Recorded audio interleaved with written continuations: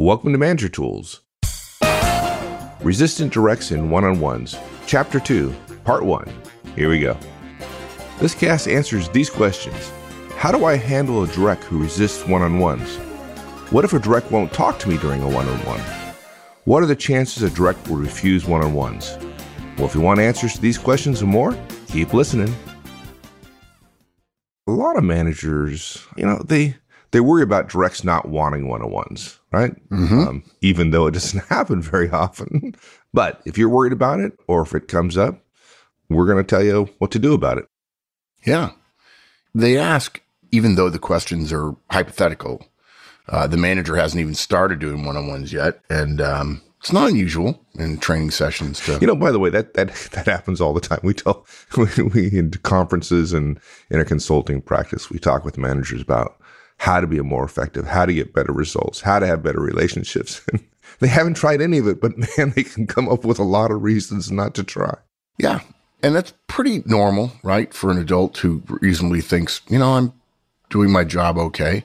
There's an old concept about if I change, it will essentially, give an admission that I wasn't doing it good enough. And if I stay the way I'm doing, then I can maintain the fiction that what I'm doing is right. It gets harder to change as you have more and more experience. So yeah, that's true. Probably 20 years ago, I was surprised by it. Now I'm used to it and I respect it. And so, but anyway, they are worried. And one of the things they worry about is, okay, they play out the whole idea of one-on-ones or feedback or anything else for that matter. And they come up with every possible scenario that can happen. And they want to have an answer to every hypothetical situation. To some degree, that's because, hey, I want this thought through. I want to tell you what I think is a real situation that could occur. And I want you to prove to me that your model actually has validity in that situation, as opposed to a really thin, poorly developed, untested, no data to support it model, which the moment any experienced manager starts throwing questions at it, it falls apart. And in this case, we have some really good answers, and it's pretty easy to actually overcome resistant directs. And in this case, you're just really going to put together some of our existing guidance, throw in a little patience, and be willing to have a speech about the direct's future, which is actually primarily what this cast is about. This guidance is very similar to some initial guidance that we put out about resistant directs. That's why we've called it Part 2. We're going to review that briefly to get everybody on the same page. But the reason for this cast is that we get a lot of questions about how to address a direct's resistance in a review, how soon, how strong, and so on. And we actually recommend waiting until the 3-month point. The discussion we recommend everybody has at the 3-month point, and I say everybody, but the data show almost nobody will have to do it. But the discussion we recommend you have with your direct is perhaps one of the most compelling moments of our public conferences and our client conferences too, for that matter, that we have. When we walk through what to say, how to say it, when to say it, we get basically 2 responses: stunned silence, or everyone going, "Oh, wow, gosh, I'm sorry I didn't write that down." And they say, "Wow." My case, they say, "Wow, you're really good at that." I'm like, okay, I worked that up. We tested it to make sure it worked, and it works. And I've said it 500 times, so maybe that's why it sounded good. And many directs want to be firm, but are worried about being firm. And so you have to find a way to insist with directs without being too firm. And that's what this guidance does. So we basically have 3 points we want to talk about today. One is most directs don't resist for long. We'll share with you our data about the percentages of people who directs starting one-on-ones who resist in some way. We're going to walk you through the previous guidance to get you to where we are at the 3-month point. And then at 3 months, you're going to explain the impact of your direct's resistance to them with a fairly straightforward bit of guidance. Yeah, this cast is one of those interesting ones that I think many managers need to have this in their back pocket because they're worried that this might come up. But in fact, they never have to use it. So folks, you'll learn how to deal with it, and then you'll never have to deal with it. So Yeah. And the fact is that most directs don't resist very long. That's our experience. They don't. Yeah.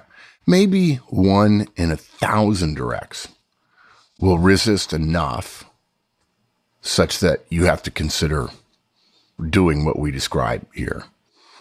And frankly, we never really envisioned sharing guidance like this. In my mind, it's very similar to our guidance on systemic feedback. You're never going to need it. And I say never loosely. You might need it, but as I say, with systemic feedback, in 26 years of using the feedback model, I have only used systemic feedback 6 times. So it's pretty rare. So you're never going to need it. But managers really do like to know it's there. It's like a warm blanket on a cold night. So this is one of the potential possibilities of starting a new managerial behavior one-on-ones. And we just address it so that a manager can say, gosh, if I ever have that problem, if I get the 1 out of 1,000 directs, I'll know what to do. And speaking of 1 in 1,000, here's what our data show about directs and resistance. First, percentage-wise, about 65% of directs talk about the right amount in a one-on-one. And that's the wording managers use, about the right amount. Basically, that means 2/3 of your directs will respond positive to your one-on-ones. And not only will one-on-ones not be a problem, they'll actually be a huge benefit to you immediately. Millions of managers all over the world know this, obviously, and are doing one-on-ones and sing their praises based on our guidance. In fact, you could make a case that most managerial recommendations don't have strong uptake and success with 2/3 of one's directs anyway. So we could just say, look, do one-on-ones. And for the third that aren't interested, hopefully they'll find a job somewhere else. I'm kidding. I'm going to get email about that, Mike. Yeah, you will. Okay. So 2/3, 65% talk about the right amount. Managers actually worry that directs won't talk enough. And that's what this cast's about. But another 30%, so now we're at 95% of all your directs all over the world, 30% actually talk too much.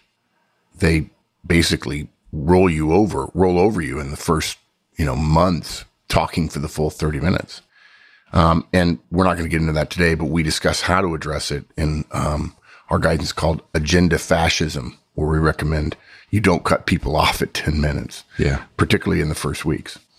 That leaves us 5% of directs who actually resist in their one-on-ones by basically refusing, and I put refusing in Joey air quotes, to communicate. We're not going to make a big deal about the refusing because refusing is actually kind of a state of mind. There are some managers who say, well, he's got an attitude. And of course, at Manager Tools, we tell you to focus on behavior, meaning he doesn't want to, isn't that important to you. The question is, does he or doesn't he? We're not going to get into his desire or his attitude or, whether he's young enough to still learn or something like that. All we care about, what do they do? Now, if somebody crosses their arms and rolls their eyes and says, this is dumb, well, okay. I would agree with you. They have a bad attitude about starting one-on-ones with you, but by all means, stay away from talking to them about their attitude because they'll just, shrug their shoulders and say, I don't have a bad attitude. On the other hand, you could easily tell somebody when you cross your arms and roll your eyes to a new managerial initiative, it comes across as unprofessional. So we're not going to worry about refusing. We're just going to say they don't communicate. They choose not to engage when it comes to a one-on-one. And to be clear, there's another type of objection from directs. And that's the ones who don't even want to start, that say, we don't need to do one-on-ones. I'm not going to do one-on-ones. And you can address that with our guidance on, at least in part, uncommunicative directs. this is not micromanagement. That's a common issue that directs say, oh, you're micromanaging me, which is ludicrous on its face, obviously. So we've got 5% of possible directs we're talking about here. And for virtually all of those directs in the 5%, if you insist on continuing to do one-on-ones and staying patient, letting the direct gradually realize that you're going to stay patient, they end up starting to communicate. And you don't really have to feel like you're insisting or forcing them to do it. You're just doing them, and gradually they realize they're not going away. Now, I think I've used the word insisting a couple of times, and that sometimes sets people's alarms off. Remember, the purpose of one-on-ones is to create a trusting relationship with each and every direct. That allows us to manage using relationship power, the most influential of the 3 types of power. And for those of you who don't know, there are 3 types of power. Role power, which represents about 10% of your ability to get stuff done. Expertise power, which is about 5%. And then lastly, relationship power, which is 85% of your ability to be an effective manager. And we want relationship power, but if our direct can say no to any new effort to build relationship power, we may be in trouble. So at this point, it's probably helpful to recall our guidance in the Manager Tools Middleman Test, which says, never tolerate from your directs that which you would not visit upon your boss. So if you wouldn't think yourself of not meeting with your boss or not communicating with your boss in a regularly scheduled meeting, you oughtn't think you have to tolerate that kind of behavior from your directs in a meeting. So when we say we're insisting, it's completely reasonable to insist if you use the middleman test. Manager Tools recommends relationship power, but we're prepared to use role power to insist in a polite way in order to get to relationship power. While virtually everything we teach is about relationship power, it's not as if role power doesn't exist, or if you're trying to be a relationship power driven manager, it doesn't mean you have to give up all use of role power. Every once in a while, you have to use role power. Role power is important relative to organizational structure. It's not important in terms of top level performance, but it is important to organizational structure. It is a tool available to us, and so you use it. All that said, there is a tiny percentage, I would say 0.1%, who mistakenly think that part of their job responsibilities is not communicating openly with other people. I don't want to be managed, or, I just expect to be able to do my job. It's ludicrous. Yeah, exactly. It's ludicrous. It's like the people who say, look, I'm just going to do my job. I'm not going to play politics. Phooey. Don't make the same mistake Mike and I did early in our careers. Everybody plays politics. And all of your directs are part of an organization. They don't exist alone. Everybody in your organization, whether they want to or not, and if they don't want to, it's because they don't realize it exists, but their lack of knowledge doesn't eliminate their responsibility.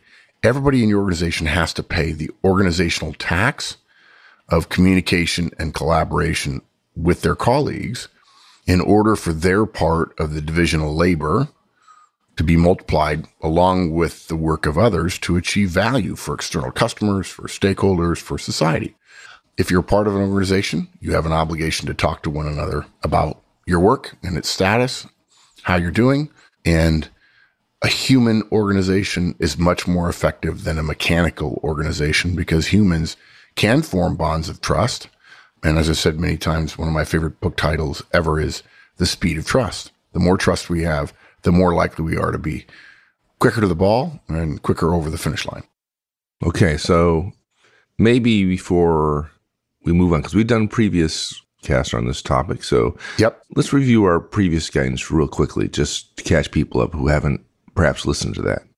Yeah, so we've got 7 points, the seventh of which essentially has two parts, and we're going to cover that here now. I should have said this earlier. It was based on popular demand. People have said, how come there's not a cast with this? And I always told them, I said, well, look, if you listen to the cast on this, we really, Resistant to Rex, we really have covered the whole thing, basically. And they said, no, we really want to hear the speech. You need to share the speech with all your listeners. So, okay, fine. So 7 steps. Number 1, remember that one-on-ones are business meetings and therefore mandatory. Again, this goes back to the role, power, and the relationship piece. They're mandatory. Your direct can say, I don't want to do them. And you can look at them kind of funny and go, that's weird. If my boss looked at my calendar 3 weeks from now and saw an opening and scheduled some time with me, I can't imagine sending him back a note and saying, no, I'm not coming. If my boss saw me and said, hey, I looked at your calendar and 3 weeks from now, there's some open time, can I schedule some time with you?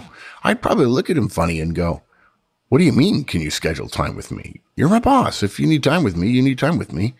I'm prepared to be there. So they're mandatory. And so therefore you can insist. And again, that's why we have role power. Related to that, they're business meetings. Somebody can't say, they can say, but they cannot say with any legitimacy, I don't want a personal relationship with you. You're just my boss. I just work here. I don't want to talk about my family. I don't want to talk about my hobbies. I don't want us to build a relationship. This is just work. If you think you can sit there and hold hands with me, you're crazy. You look at him and you go, dude, I'm not asking for a personal meeting. This is a business meeting. You and I sitting down, talking about stuff that's important to each one of us, which, by the way, our statistics show is primarily work. 79% of directs, what they want to talk about is work. 86% of managers, what they want to talk about is work. So, we're not here to hold hands. I want to have a business meeting with you. And the more frequently we meet, within reason, to talk about stuff that's important to us, without an agenda, for the most part, the better off we're going to be in the long run. I mean, the performance I've done at the highest level was because I trusted other people. But if all we do is come into work and do our own individual work and don't see to its integration with others, and we're not willing to collaborate with others, we're likely to get poor performance. And we can't say the reason we got the poor performance, and therefore it's justified, is that I didn't want to collaborate with people. You can't do that. It's not defensible. And speaking of which, that brings up one of my latest pet peeves, which is collaboration. You find this phrase everywhere, or this word everywhere, collaboration, communication, teamwork, and so on. And people say, oh yeah, we're a collaborative organization. Okay, good. I like collaboration. What collaboration really means is a lot more communication. And that means a lot more emails, a lot more face-to-face, a lot more phone calls, a lot more text messages, a lot more meetings. And by the way, if you're going to have a lot more meetings, you better have some structure around your meetings. Otherwise, collaboration is going to turn into disaster.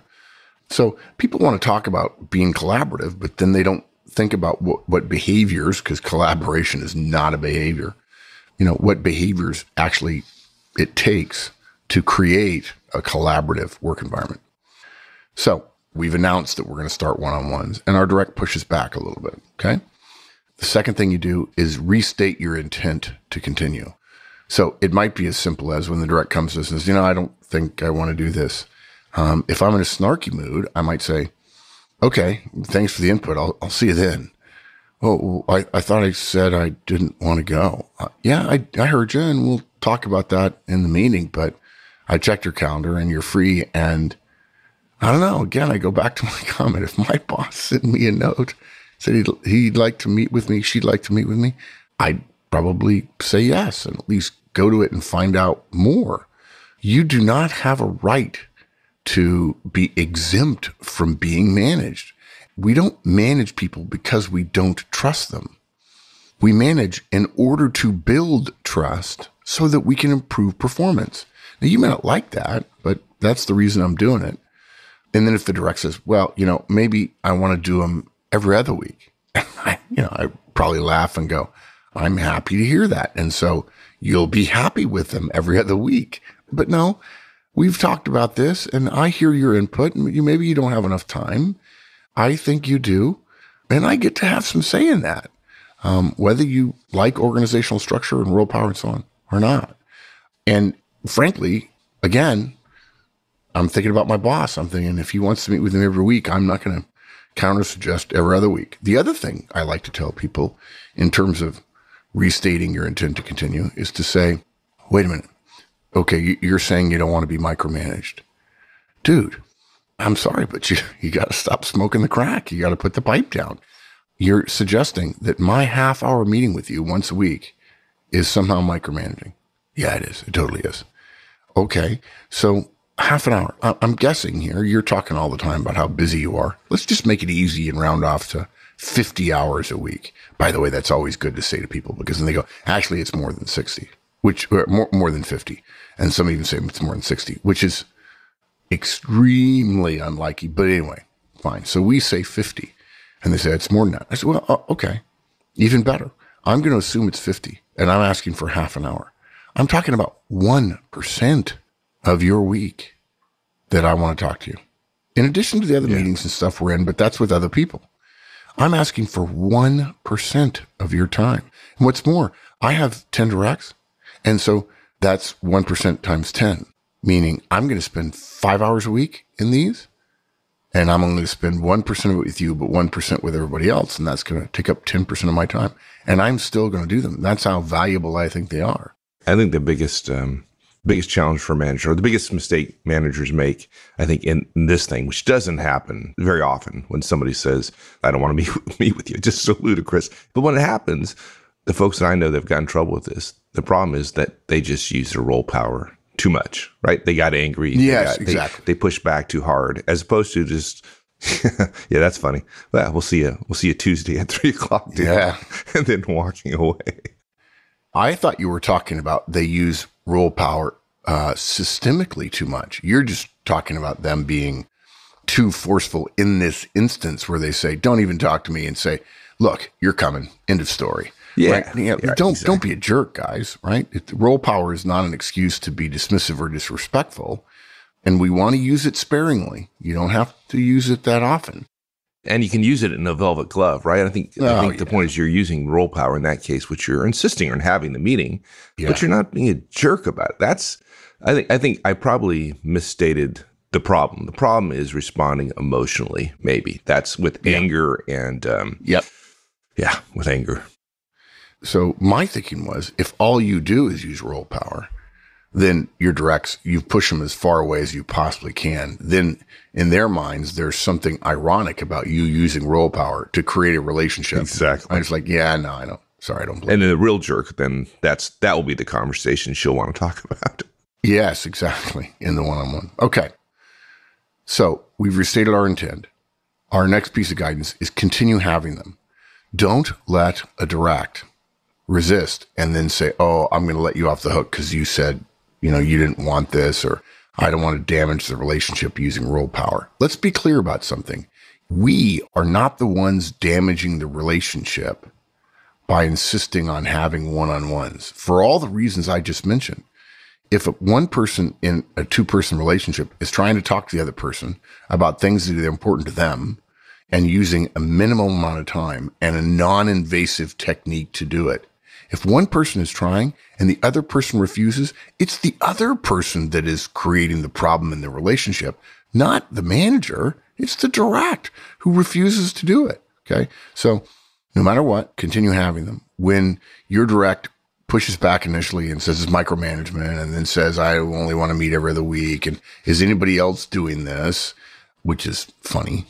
And then you still have the first one, but after 2 or 3, they throw up their arms and roll their eyes and say, I got nothing every week. And essentially you're trying to freeze you out of being interested in doing it with them. Whatever you do, don't stop. Continue doing it and say, look, this is important to me.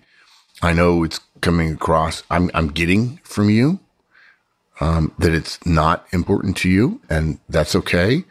Right now, I believe there'll come a point where you'll begin to see the value of it, and so I'm willing to make an investment. And if you're thinking that investments are not appropriate or you want immediate results from everything you do, I'm sorry, dude, you got to go look at the company's financials because almost everything is about return on investment. We spend a bunch of money. I mean, even in the case of hiring people, we spend a bunch of money every month. most people aren't worth the money we spend in the first few months they're there. They're not. Over time, they become way more valuable than what we're spending, thanks to the building up of knowledge and expertise and goodwill and relationships and so on. But I mean, organizations are essentially lessons in investment. So don't give up. Continue having them. Next point, at the start of each of your one-on-ones, you start by making your first statement a question, which is clear that it turns the one-on-one over to the direct, that you don't end up asking something like, how was your weekend? And the direct spends 5 minutes of their time answering a question of your interest, which wasn't on their agenda or their list of things to talk about during the one-on-one.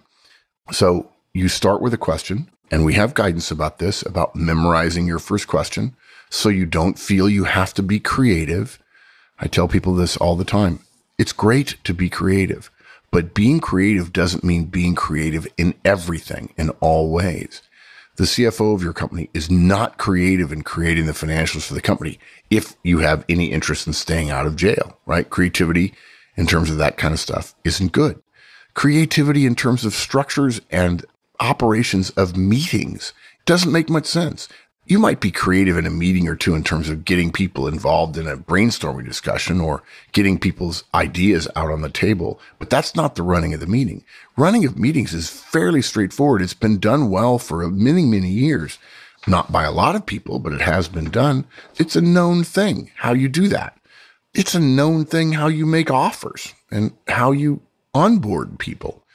So you don't need to be creative in everything. So you ask the same question every time.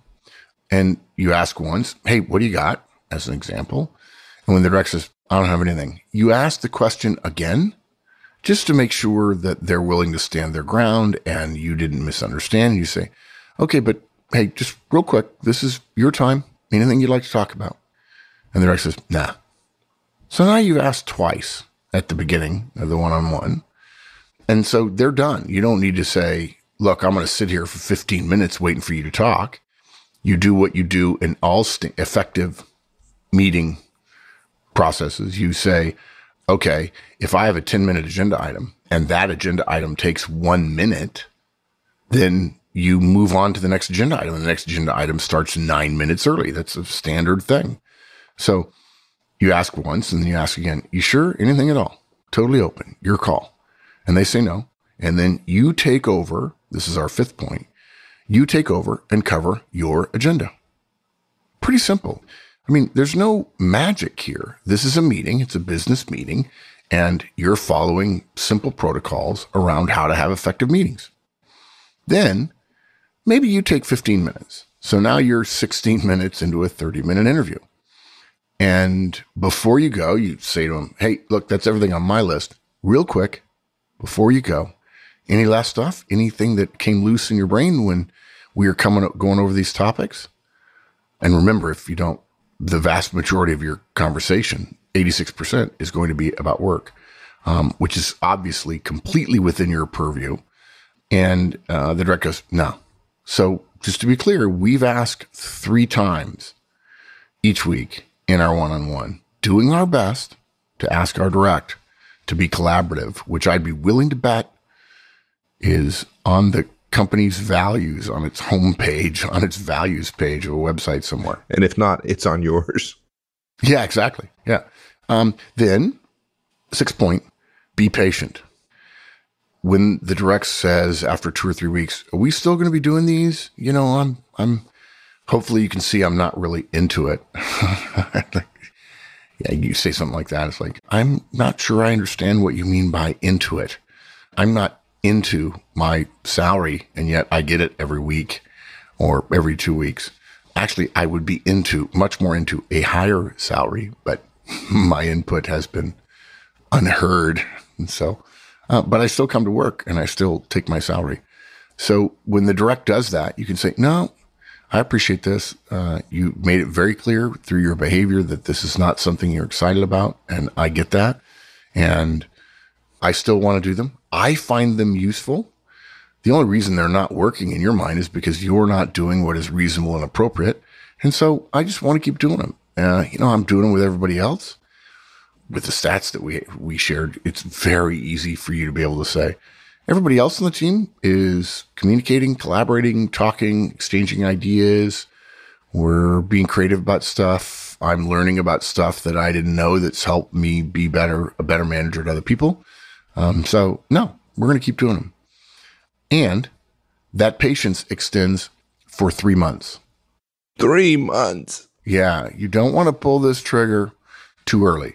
You want to give the direct every opportunity to see the light, to step into the meeting room, if you will. And we don't want to do one-on-ones for 2 weeks and then say, okay, it's not working, you're getting punished, because they'll see that then as not an effort in a relationship, but rather as an effort to get what you want. Right. And they feel like they won, right? They outweighted you. Exactly. And they will have forced your hand to use gross role power, and it won't be effective. Thanks, everyone. That's it. We'll finish this one up next week. In the meantime, have a great one.